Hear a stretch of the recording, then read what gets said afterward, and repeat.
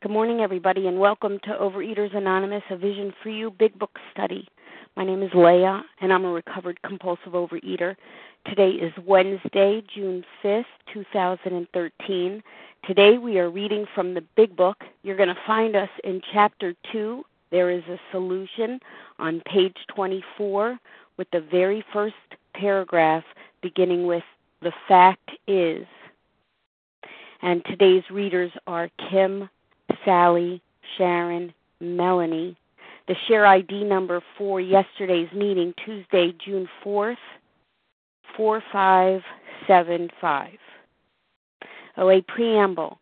Overeaters Anonymous is a fellowship of individuals who, through shared experience, strength, and hope, are recovering from compulsive overeating. We welcome everyone who wants to stop eating compulsively. There are no dues or fees for members. We are self-supporting through our own contributions, neither soliciting nor accepting outside donations. OA is not affiliated with any public or private organization, political movement, ideology, or religious doctrine. We take no position on outside issues. This meeting's primary purpose is to abstain, to recover from compulsive overeating, and to carry this message of recovery to those who still suffer. Our sole purpose. OA's fifth tradition states each group has but one primary purpose, to carry its message to the compulsive overeater who still suffers. At a Vision for You Big Book Study, our message is that people who suffer from compulsive overeating can recover through abstinence and the practice of the 12 steps and 12 traditions of Overeaters Anonymous. I will now call on Rose to read the 12 steps. Can you hear me? Indeed. Thank you. I am Rose B. from New York, recovered compulsive overeater. The 12 steps. 1. We admitted we were powerless over food, that our lives had become unmanageable. 2. Came to believe that a power greater than ourselves could restore us to sanity. 3. Made a decision to turn our will and our lives over to the care of God as we understood Him. 4. Made a searching and fearless moral inventory of ourselves. 5. Admitted to God, to ourselves, and to another human being the exact nature of our wrongs. 6. Were entirely ready to have God remove all these defects of character. 7. Humbly asked Him to remove our shortcomings. 8. Made a list of all persons we had harmed and became willing to make amends to them all. 9. Made direct amends to such people wherever possible, except when to do so would injure them or others. 10. Continued to take personal inventory, and when we were wrong, promptly admitted it. 11. Sought through prayer and meditation to improve our conscious contact with God as we understood Him, praying only for knowledge of His will for us and the power to carry that out. 12. Having had a spiritual awakening as the result of these steps, we tried to carry this message to compulsive overeaters and to practice these principles in all our affairs. Thank you. I pass. Thank you. I will now call on Margaret K. to read the 12 traditions, please. Yes, good morning, Larry. Good morning, Bishop, for you. This is Margaret, recovered in South Jersey. Number 1, the 12 traditions. Our common welfare should come first. Personal recovery depends upon OA unity. 2, for our group purpose, there is but one ultimate authority, a loving God as He may express Himself in our group conscience.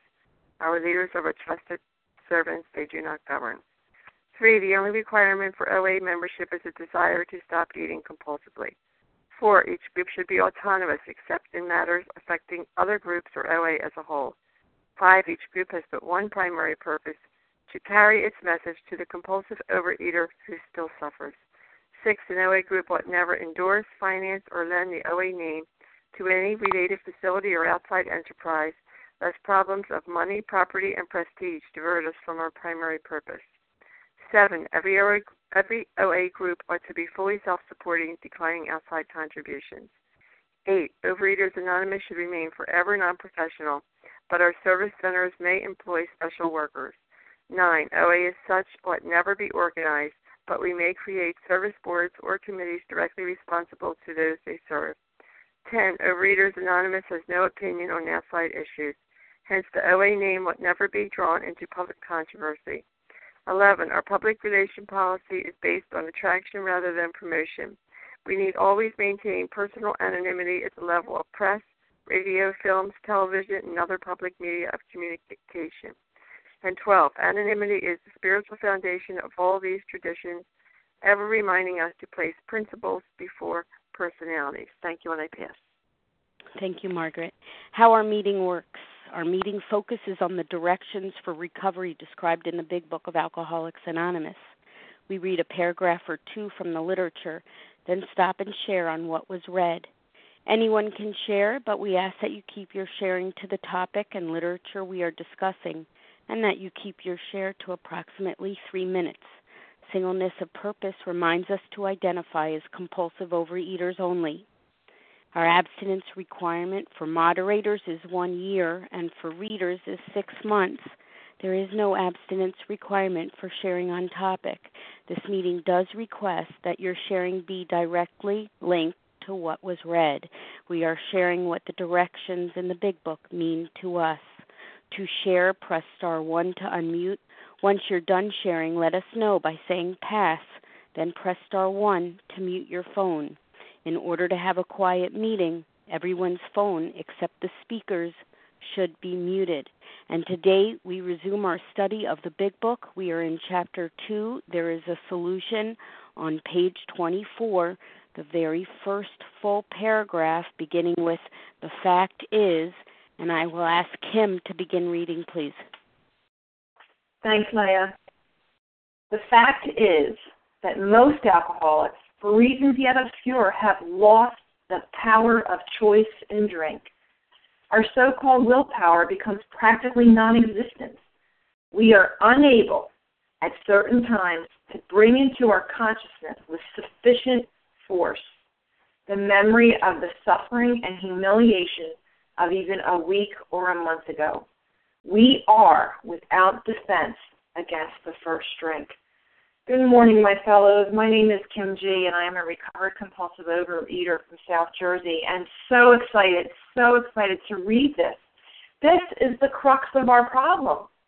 This is the reason I'm unable to go to a conventional diet program and get a food plan and just follow it. I have lost the power of choice in drink. Another way I heard it said was I've lost the power of choice to stay sober. I have lost the power of choice to stay abstinent. That is the crux of my problem. You know, some of the sayings we hear in program with the best of intentions is just wrong. You know, I've heard, think the drink through. Just think the drink through. You know, if I was able to do that, then I could go to a conventional diet program. If I was able to bring into my memory with sufficient force the pain and humiliation of yesterday, of breakfast, of a couple hours ago, and if I could think that through, then I wouldn't be a compulsive overeater. You know, I got hurt a few years ago, and I was in a lot of pain for a lot of time, and there were certain pain medications that I had bad reactions to.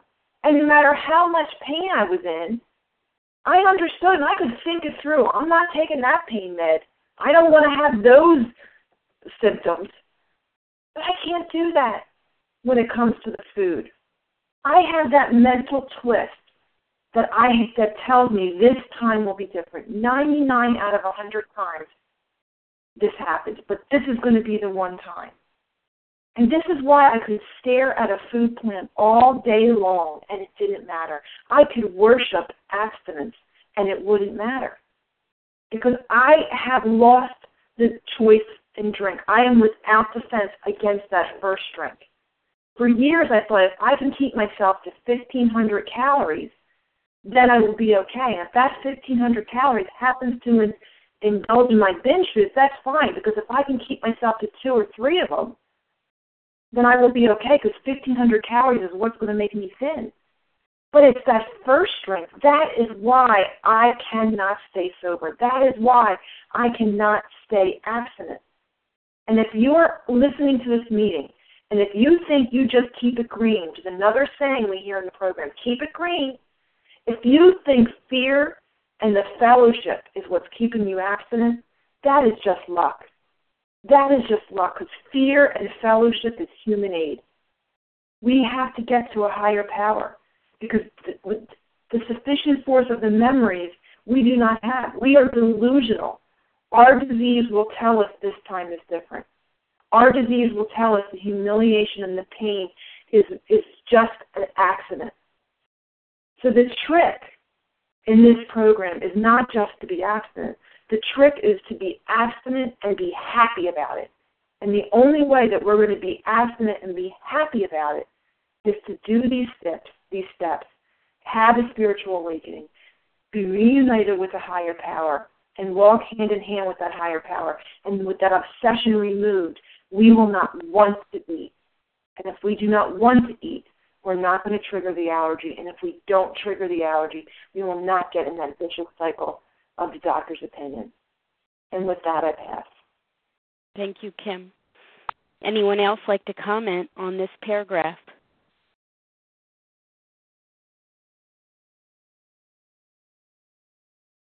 Star 1 to unmute. This is Katie. Katie, go ahead. Good morning. I'm Katie, a recovered compulsive overeater in Virginia. And, this is, as Kim said, this is the crux of our problem. We forget. We have a disease that has no memory, and I get the idea in my head that it's going to be different. So it's not, as we've said over and over again, it's not the perfect food plan. It's not the perfect combination, but it does involve putting the food down.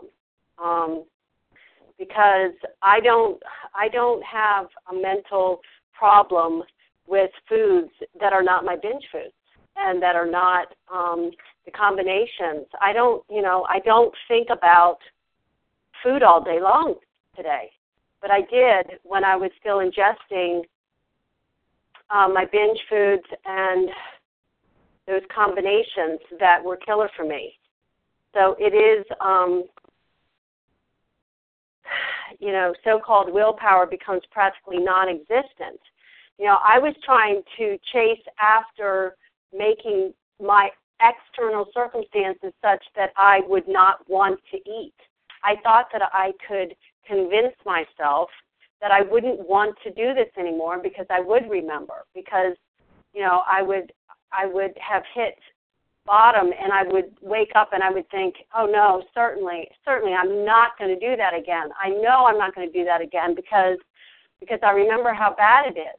And then before I knew it, I had popped food in my mouth that was not abstinent food. So, it takes a relationship with God, and it's not humiliation, it's humility. It's humility for me to say, I can't do this on my own. And it's not another person that's going to get me abstinent, but it is another person that I can be accountable to, that I can admit everything that is going on with me. And, I turn things over to my higher power, but I am also accountable to other people. I'm not talking on this line and then slapping my kids around. I'm not talking on this line and then eating whatever I want. You all are listening in faith that I really am living this program because you've never seen me, most of you. But I can't muster up that willpower. That's what these paragraphs are telling us, is that we cannot do this on our own. We need the relationship with our higher power, and this program is built on working with others, sharing our recovery, and doing the work to stop that mental torture. And, without it, I am without defense against that first bite. I am not the one who gives me that willpower. It comes from my higher power. With that, I'll pass. Thank you, Katie. Anyone else like to comment on this paragraph? Monica. This is Paula. May I share? Monica and then Paula. Thank you, Leah. Good morning, everyone. My name is Monica. I am a recovered compulsive overeater. Wow, here. Very, very important paragraph. It's got the squiggly lines. Very important here that they're giving us some information that we need to understand. So we're in the solution, a chapter in the solution here. But here we're still reviewing what our problem is here, what's going on with us. The Big Book is telling me what my problem is here, very clearly. What is my problem? I am powerless. And I must understand this. The fact is that most alcoholics, for reasons yet obscure, not clearly seen, have lost the power of choice in drink. And why is this? It's because we have a disease. And it's a twofold disease. There's a physical aspect, that if you ingest a binge food, you are going to set off an allergy, an abnormal reaction in your body, and you are going to crave more and more, and you're going to have to eat.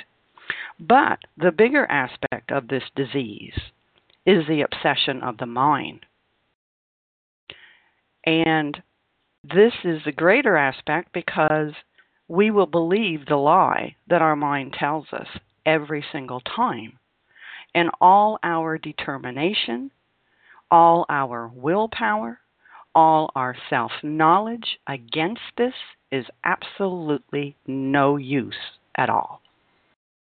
The lie will win out every time. And we don't understand this, for reasons yet obscure. We don't understand, and we don't need to understand why our minds are this way. They are. We are compulsive overeaters. It's a fact. I have this disease, and there's a physical aspect and the mental aspect. So if I don't have any power here over this, and everything I've tried for 40, 50 years hasn't worked, what's the solution? What do I need? I need a power that's greater than me. That can take care of this. That can overrule this crazy, insane thinking of mine. That will talk me into that first bite and make me think that's the best idea I've had in a long time. And it also talks here, we are unable at certain times to bring into our consciousness with sufficient force the memory of the suffering and humiliation of even a week or a month ago. Hell, I couldn't even remember the suffering and humiliation of the binge of the night before.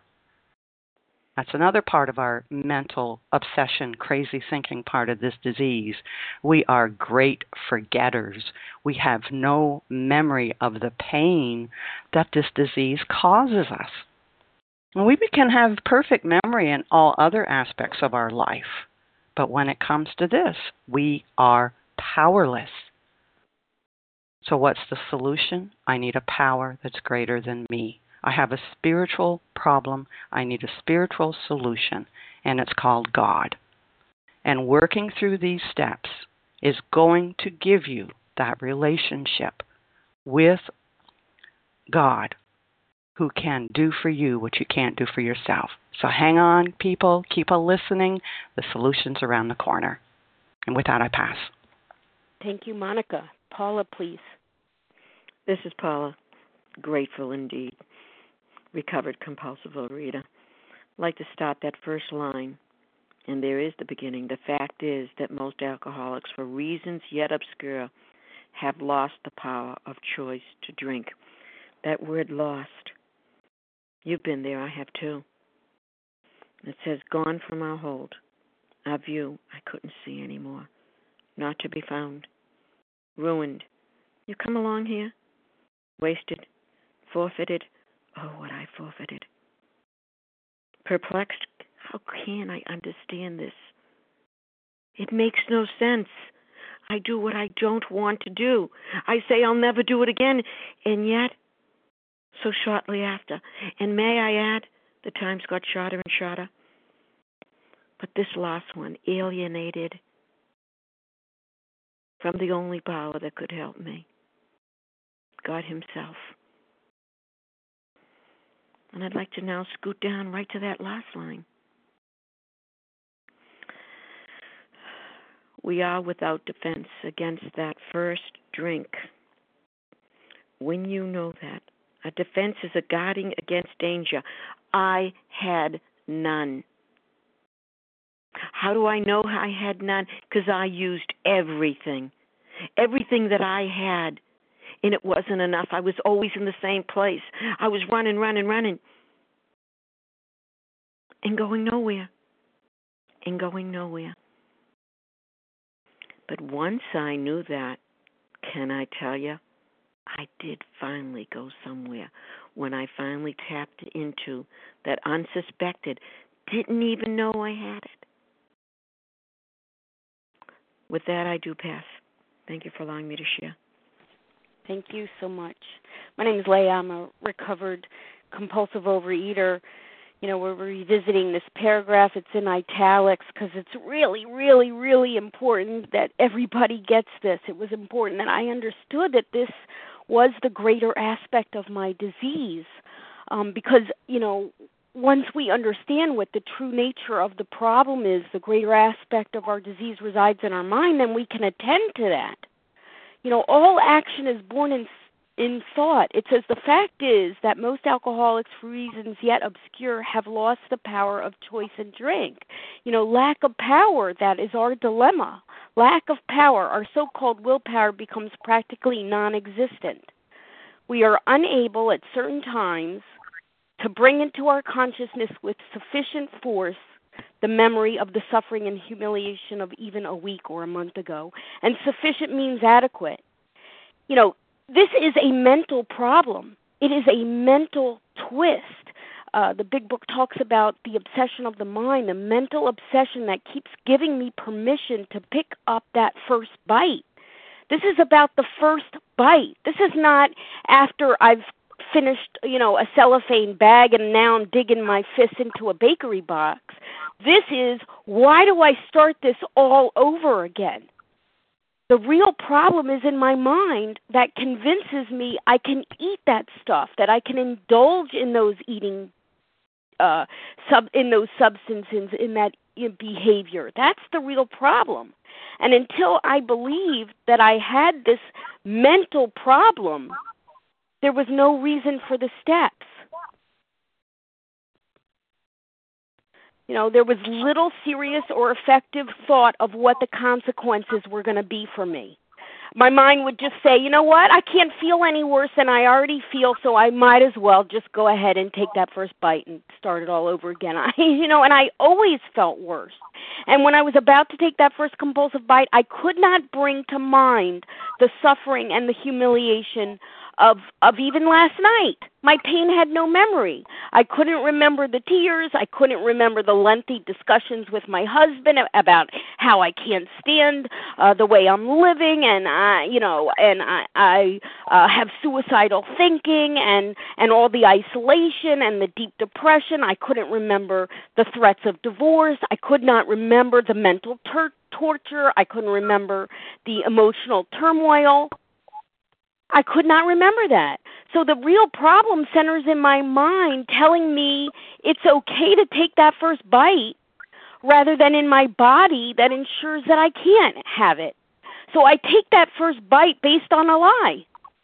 Based on a lie that this time will be different. Even though I have thousands and thousands and thousands and thousands of examples and episodes throughout this career of compulsive overeating that is not true. We take a bite based on a lie, and then, of course, the allergy takes over, and we end up binging our brains out. And so our real problem is not in our body. That's not our real problem. It's a problem, but we have a much, much worse problem.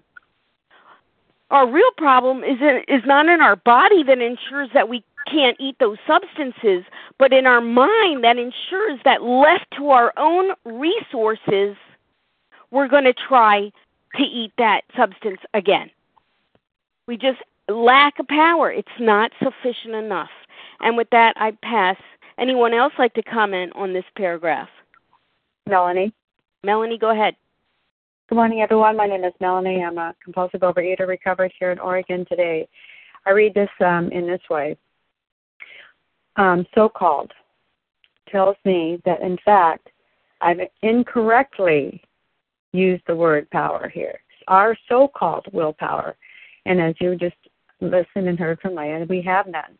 That is our dilemma. We have none. And then when I go back down to read the next line, we are unable at certain times to bring into our consciousness with sufficient force the memory. That doesn't tell me I can't bring it into my mind. There have been many, many times where I've had that fleeting thought, I shouldn't be doing this. I am crazy to be doing this. And it was such a small voice that I didn't have sufficient force because I had no power. Our so-called power, and to really to restate that, it's an incorrectly calling that word. That's the best that Bill W. could come up with in this part, is that word of power, and he's wonderful with words. You know, we're coming up with the limitations of our language here to call these things these things. I have a memory. I've had a memory. I've heard the memory. I've remembered.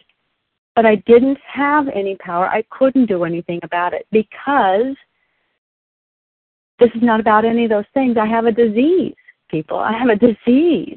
And I'm up against trying to understand this with whatever anybody else is saying, that push yourself away from the table, Melanie. You have, this overeating thing. You're overweight. It's just a situation. I don't have a doctor in the world that's going to tell me that I have a disease. They're going to tell me I'm lazy and I'm stupid and I'm of no use. People around me, they're going to shy away from me. They're going to laugh when I break a chair. They're not going to tell me that I have stage 4 cancer. And then support that with medical proof and evidence. So I'm down this hole with no hope.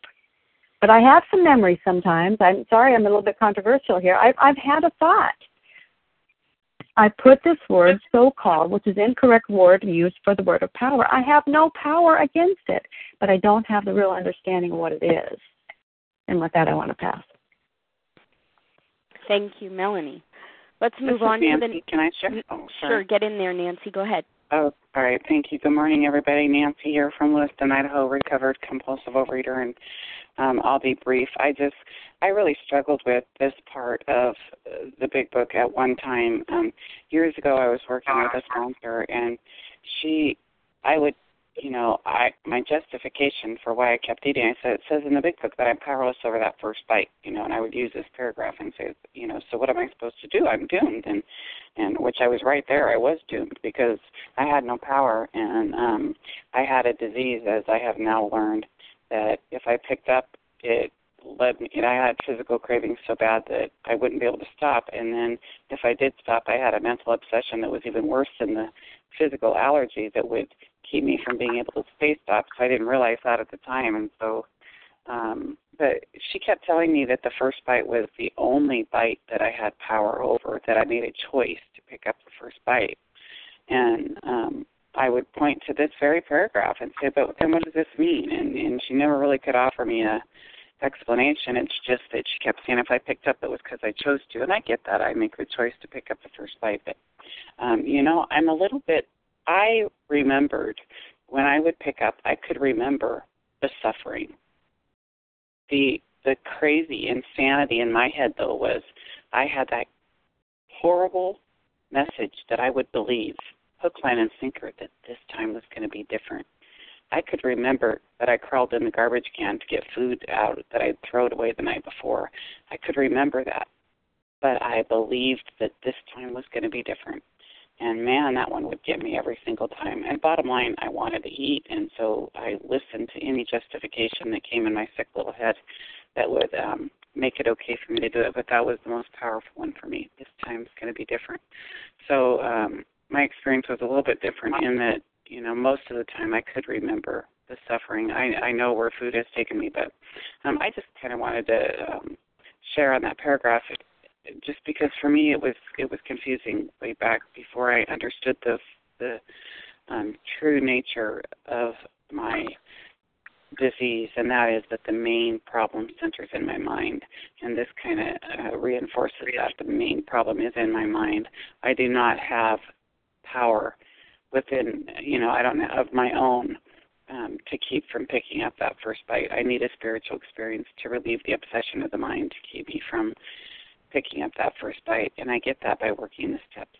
And the steps are found in the book that we are reading very thoroughly, and I appreciate that opportunity. So thank you for letting me share, and with that, I'll pass.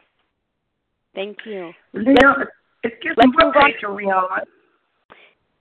We are on page 24, and we're about to start reading the second full paragraph. Sally, would you please read for us the second full paragraph? Yes. Good morning, Leah. Can you hear me okay? Yes. Okay. This is Sally, a recovered compulsive overeater.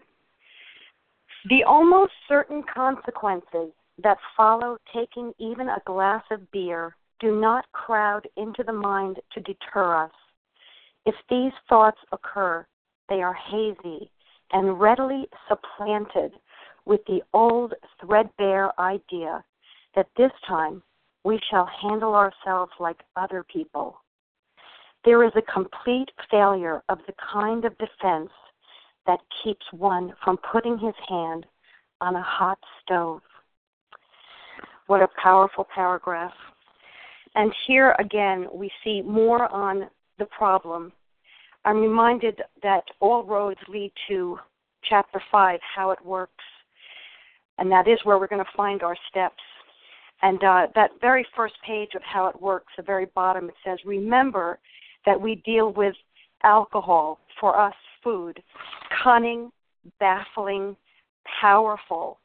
Without help, it is too much for us. But there is one who has all power.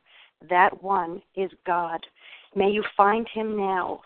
And that's what I'm reminded of when I read this paragraph, the real problem, the cunningness, the bafflingness, the impossibility to control. You know, that is a big part of my disease, is my thinking that I can control this somehow. And through the many years, you know, I came into this program at the age of 22, over 30 years ago, and I remember thinking, first time I went to a meeting, I'm going to do this thing, whatever they tell me to do. And when I walked in and they said those first words, and I heard them read those first words from the steps, we admitted we were powerless and that our lives had become unmanageable. I had almost this audible feeling of my shoulders slumping. Oh, thank God, I'm in the right place. I don't have to try anymore. These people get it, that I am powerless. It was a tremendous relief. But even so, I had that tremendous relief of hearing those words. Still, for many years, I didn't get it.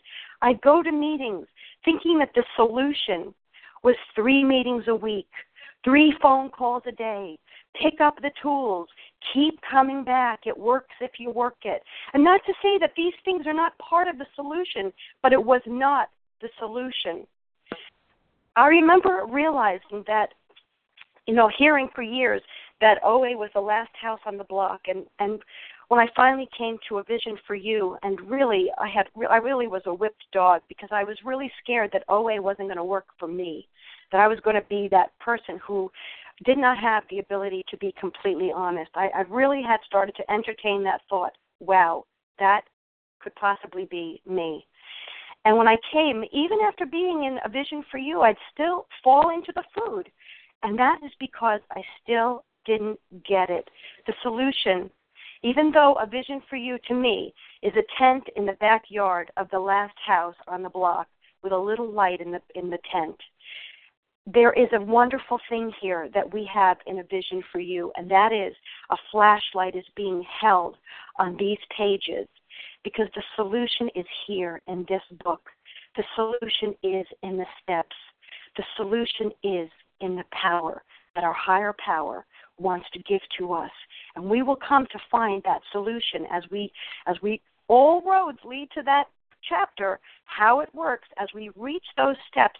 And that's what's being done here. It's setting me up to be reminded of that feeling in the morning of waking up and my first thoughts forming, oh God, what did I do last night? And then remembering, oh my gosh, I'm in the food.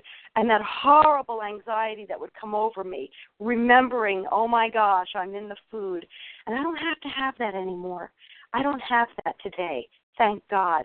And I don't have it because I've come to these pages in this book, and I'm so glad I'm here.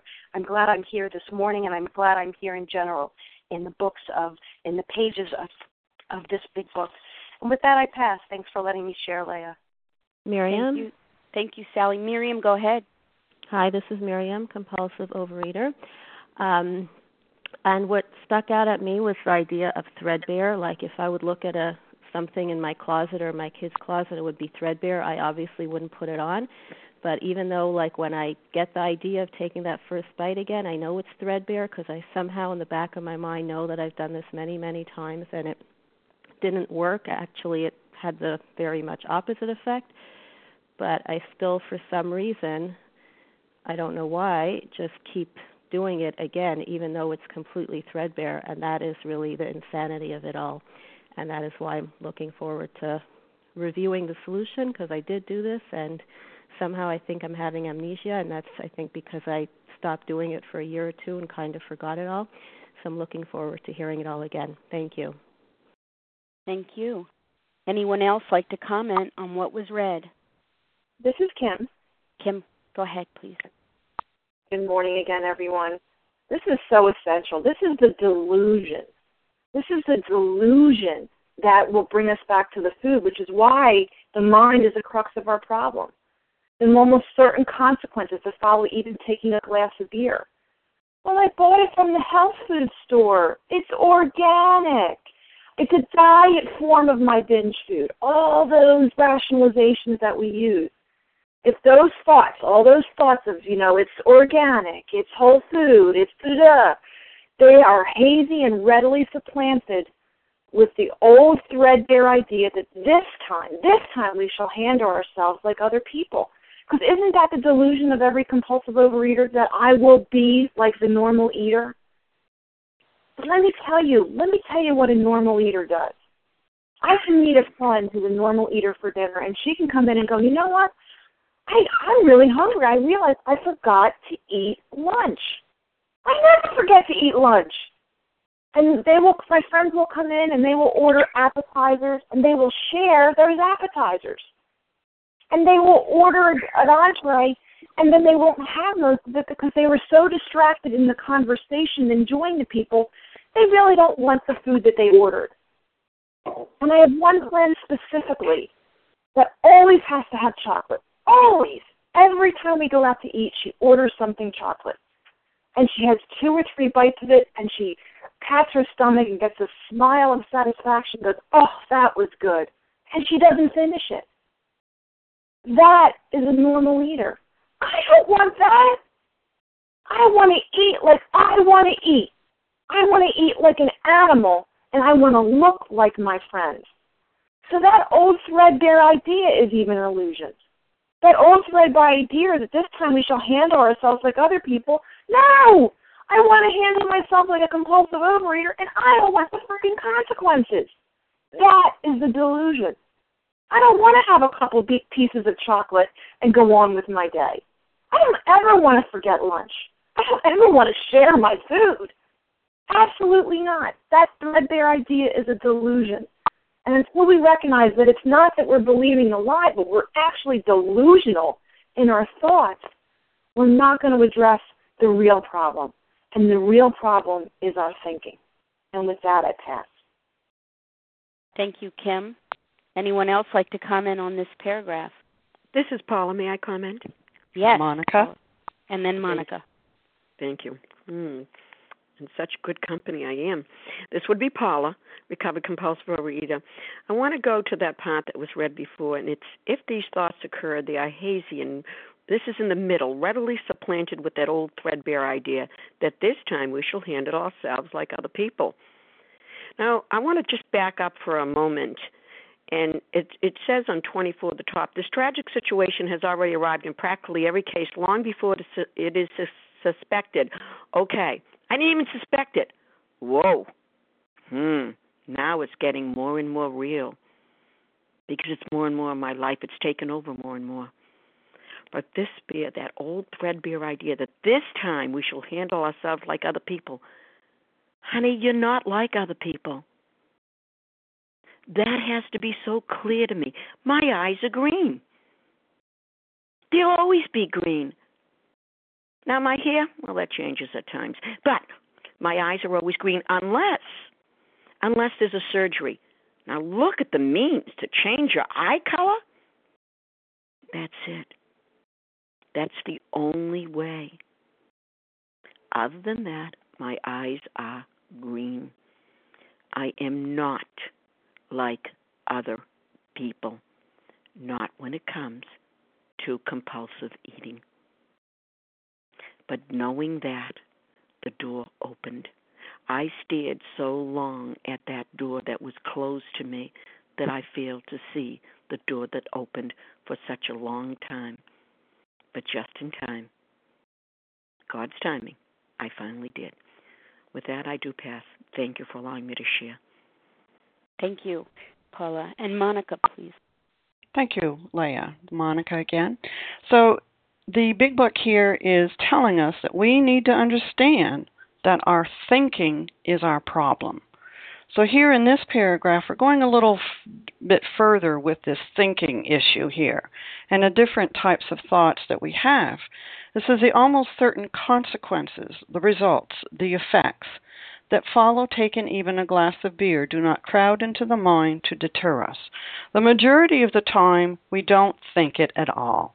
We get the crazy, insane thought, I'm feeling some unease here, and that cookie is going to make me feel better, and bingo, into it we go. So that's that's what happens a lot of the times. But then it goes on to say, and this was brought up a little bit earlier, if these thoughts occur, so yes, sometimes we do get a thought that, this might not be the smartest idea. Well, you shouldn't be doing this. What's going to happen?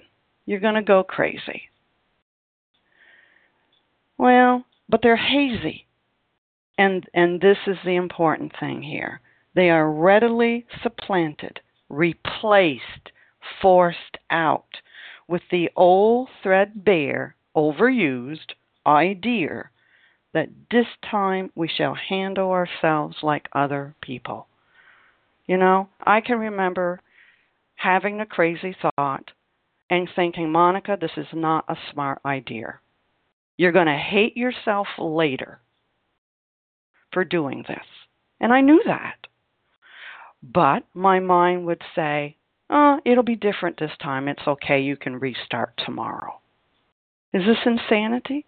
This is the mental obsession. This is the overpowering lies that my disease would tell me. This is where I am totally powerless. And this is why I need God. Because I couldn't do it on myself, and I would believe the lie every time. There is a complete failure of the kind of defense that keeps one from putting his hand on a hot stove. That memory is lacking. If you put your hand on a hot stove when you're a little kid, we learn, boy, that hurt, and I'm not going to do that again. And we have that memory, and we're not going to do it again. But this is where our disease comes in. For some reason, our memory isn't sufficient enough for us to really go with it. Instead, this lie comes in and says, it'll be different this time, Monica. It'll be okay. You'll be able to get right back on the program tomorrow. And once you pick up, then it sets off the physical allergy, the abnormal reaction, the craving, and you're off on the roller coaster, and who knows when you're going to end. And with that, I pass. Thank you so much. This is Leah. Yeah, the big book is giving us, a very detailed education now about the greater aspect of our disease and, highlighting the insanity. That's exactly what this is. It's insane. We're all familiar with step 2, right? Came to believe that a power greater than ourselves could restore us to sanity. So if we've got to be restored to sanity, then that indicates that we must be insane. People think insanity means once you've ingested, plowed through that cellophane bag and bakery box. No, the insanity is picking up that first bite to begin with. It says the almost certain consequences that follow taking even a glass of beer do not crowd into the mind to deter us. If these thoughts occur, they are hazy and readily supplanted with the old threadbare idea that this time we shall handle ourselves with like other people. So, I mean, we might have some memory that floats up, between our ears, but we've got this denial situation going on that this time will be different. This time we'll be able to manage it. This time we'll be able to have a few bites and stop. This time we'll be able to start again tomorrow. And there's no struggle and there's no resistance. If we do recall the consequences, I'm going to get fatter, I won't be able to attend to my family, I won't be able to wake up on time tomorrow, whatever consequences, my doctor will breathe down my neck, my diabetes is escalating, whatever consequences do float through our brains, it's hazy. It's hazy and it's supplanted, it's replaced, so there's no struggle, there's little or no resistance, there's no fight whatsoever. Our mind is on the ease and comfort that we're going to get once we pick up. That's the powerlessness that the big book is talking about here. I'm not a stupid person. I'm not the brightest bulb in the chandelier, but I'm fairly bright. I have a good enough memory. And see, if I burned my hand on a hot stove, chances are I'm always going to remember that. And indeed, I have burnt my hand on a hot stove, and indeed, I remember that. And I take lengths to protect my hands when I'm working on the stove, right? I wear a mitt. I go to any length in order to protect myself, because I know the consequences of that pain. I remember the pain and suffering of being burned by flame. Now, binge foods and compulsive overeating has burned me over and over and over again, but for some strange reason, left to my own devices, left to my own resources, I could not remember what compulsive overeating did to me. All I could think about was what it was going to do for me. It says there is a complete failure of the kind of defense that keeps one from putting his hand on a hot stove. Complete. Now, I want to take that line and invite you to turn to page 84. Turn to page 84 and look at the bottom of that page. This comes after we have completed steps 4 through 9. And now they are introducing steps 10, 11, and 12, the maintenance steps. Okay, look at the bottom of page 84. And we have ceased fighting anything or anyone, even alcohol, for by this time, sanity will have returned. We will be able to see the truth. We will be able to see the truth. What is sanity? Sanity is wholeness of mind. It's completeness. It's a mind that can see the whole truth and make decisions based on that truth. It says, by this time sanity will have returned. We will seldom be interested in liquor. If tempted, we recoil from it as from a hot flame. So exactly the opposite of what's going on here on page 24. Instead of sticking our hands into the fire, into the cellophane bag, we recoil as if from a hot flame, because now we can see the whole truth and we can make decisions based on that truth. We have been restored to sanity. And that is the crux of the whole program, that this relationship with God will accomplish that which self-will and self-knowledge could not. And with that, I pass. Anyone else like to comment on this paragraph? Hi, this is Melanie. Melanie, go ahead. Hi, this is Melanie, recovered compulsive overeater. This has gotten me going. I typically don't share. I have other things I do during this time for sure, but this is really important. And if you didn't hear what Leah had to say, what she's saying is that I had no connection between putting my hand on a hot stove and how that satisfied me. So I didn't go there anymore. I wouldn't do that anymore. But what I did have with food is that it made, for that 10 seconds, for those 5 seconds, whatever it was, gave me that sense of ease and comfort that was above everything. The feelings that I had, I could not handle. I couldn't tolerate for 1 second. So what we did, and as Monica indicated, that the word supplanted simply means It's a scheme and an idea that was forced. So above all sane thinking, I practice and practice and practice and practice insanity because I had supplanted into my own mind that feeling for just a few seconds was worth everything in the world to me. And only a person with this disease would do that sort of thing over and over and over and over and over again for 50 some odd years, so that was the only predominant primary feeling, thinking, action that I would ever take. That I had arrested my maturing, my development, my age to the single digits when I started picking up and developing that particular idea over that 2, 3 seconds, 5 seconds, 10 seconds of And then she went on very crappily, in case you didn't catch it, on page 84. After the steps, I'm restored to sanity once again. Put the food down. Now, don't leave us. We're going to keep going on. We're going to share more of the solution with you. With that, I pass. Thank you, Melanie. Let's move on to the next paragraph, please, with Sharon.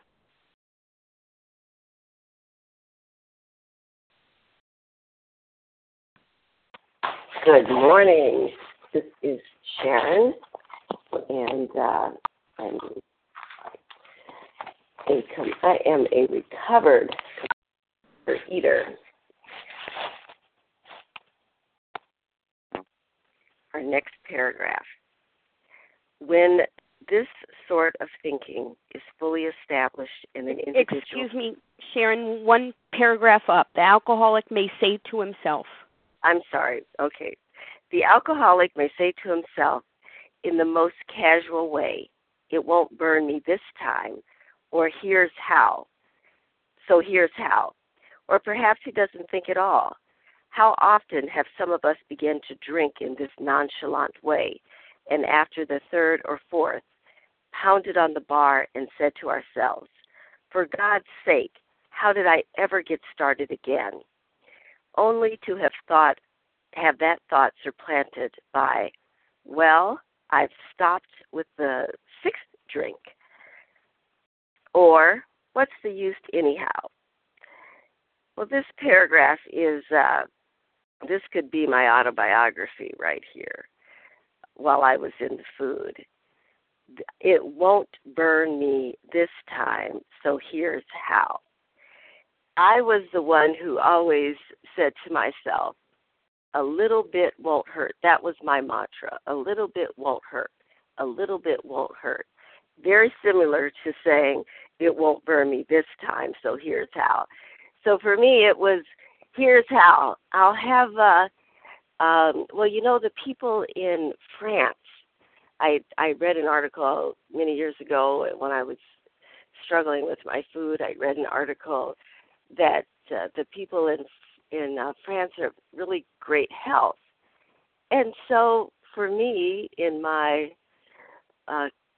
twisted thinking, I thought, well, the people in France drink wine, they're healthy, and they eat a lot of bread. Now, I actually have a physical allergy to bread. But I thought, well, the bread, the wine, the people in France do it. Well, that should work for me, And so I went on a bread and wine diet, And I have to tell you that I really got screwed up just drinking wine and eating bread. But in my twisted thinking, for some reason, and even it sounds like just maddening. It sounds crazy, especially with someone who not only has the food addiction, I have a physical allergy so that eating wheat causes me to have arthritic symptoms. So, but the thought was that, well, if I just had it with wine and I went on this type of diet, I can't even imagine right now what could have caused me to think of that made sense. And it just really screwed up my system. And yet, this is how I lived. This is something I thought was reasonable. And I did this type of thing over and over and over again. And I would, for instance, I'm allergic to dairy. Yet I thought, I would think, well, cheese, it's not really dairy because it's processed. And then I'd have some dairy, or I'd find a diet that had a little ice cream, half a cup of ice cream at the end of the day after you had eaten certain ways. And so I'd end up with having a half a cup. And quite honestly, a half a cup probably would have made me, my system, what happens is I produce a lot of mucus. I get asthmatic when I drink or eat dairy. And probably if I could have restricted it to a half a cup, I wouldn't have ended up in the emergency room. But what happens with the half a cup is that I can't stop. And so I'm with the whole half a gallon and then in the emergency room. And then 2 months later, it's right back at the same thing. I've forgotten all about that, and I'm back at it again.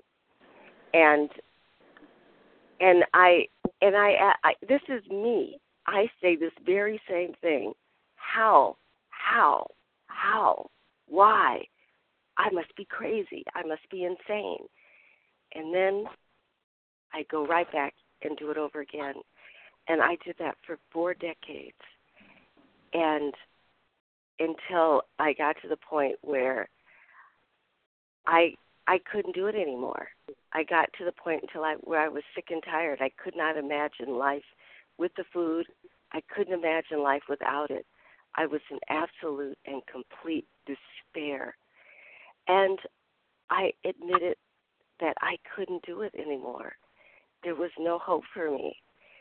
And by the grace of God, I found people that had recovered, and they showed me the way. And I just did what they did, and I keep doing that same thing one day at a time. And by the grace of God, I am recovered also now as a result of just one day at a time, just doing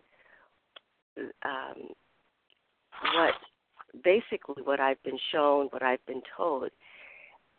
But I have to say it's gone one step further than that, as I have done what I'm told and just done what those who've recovered are doing. What I have received is a great relationship with my higher power. I have received freedom. I've received a better awareness of who I am and the role that I play in life.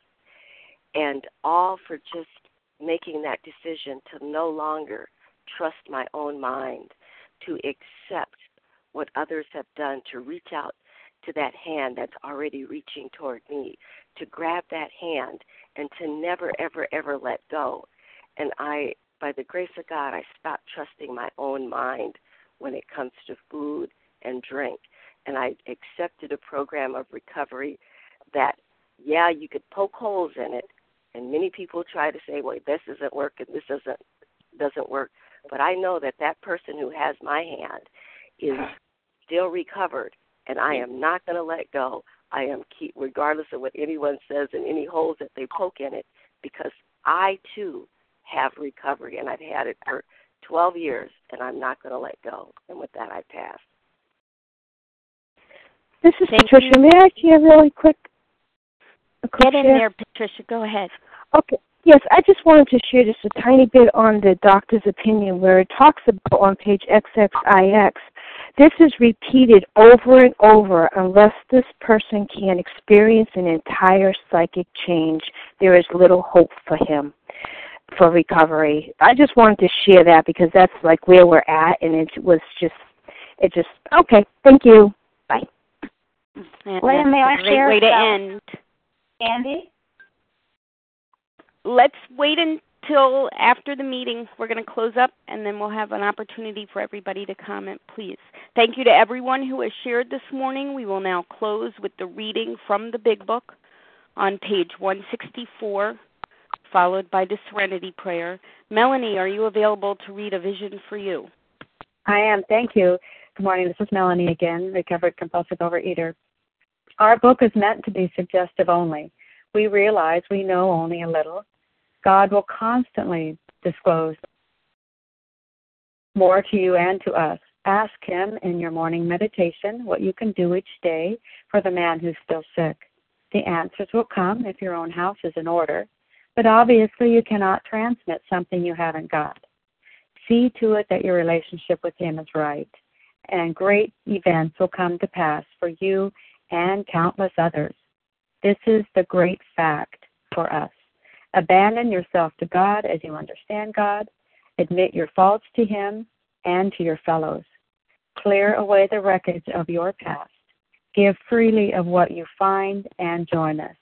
We shall be with you in the fellowship of the Spirit, and you will surely meet some of us as you trudge the road of happy destiny. May God bless you and keep you until then.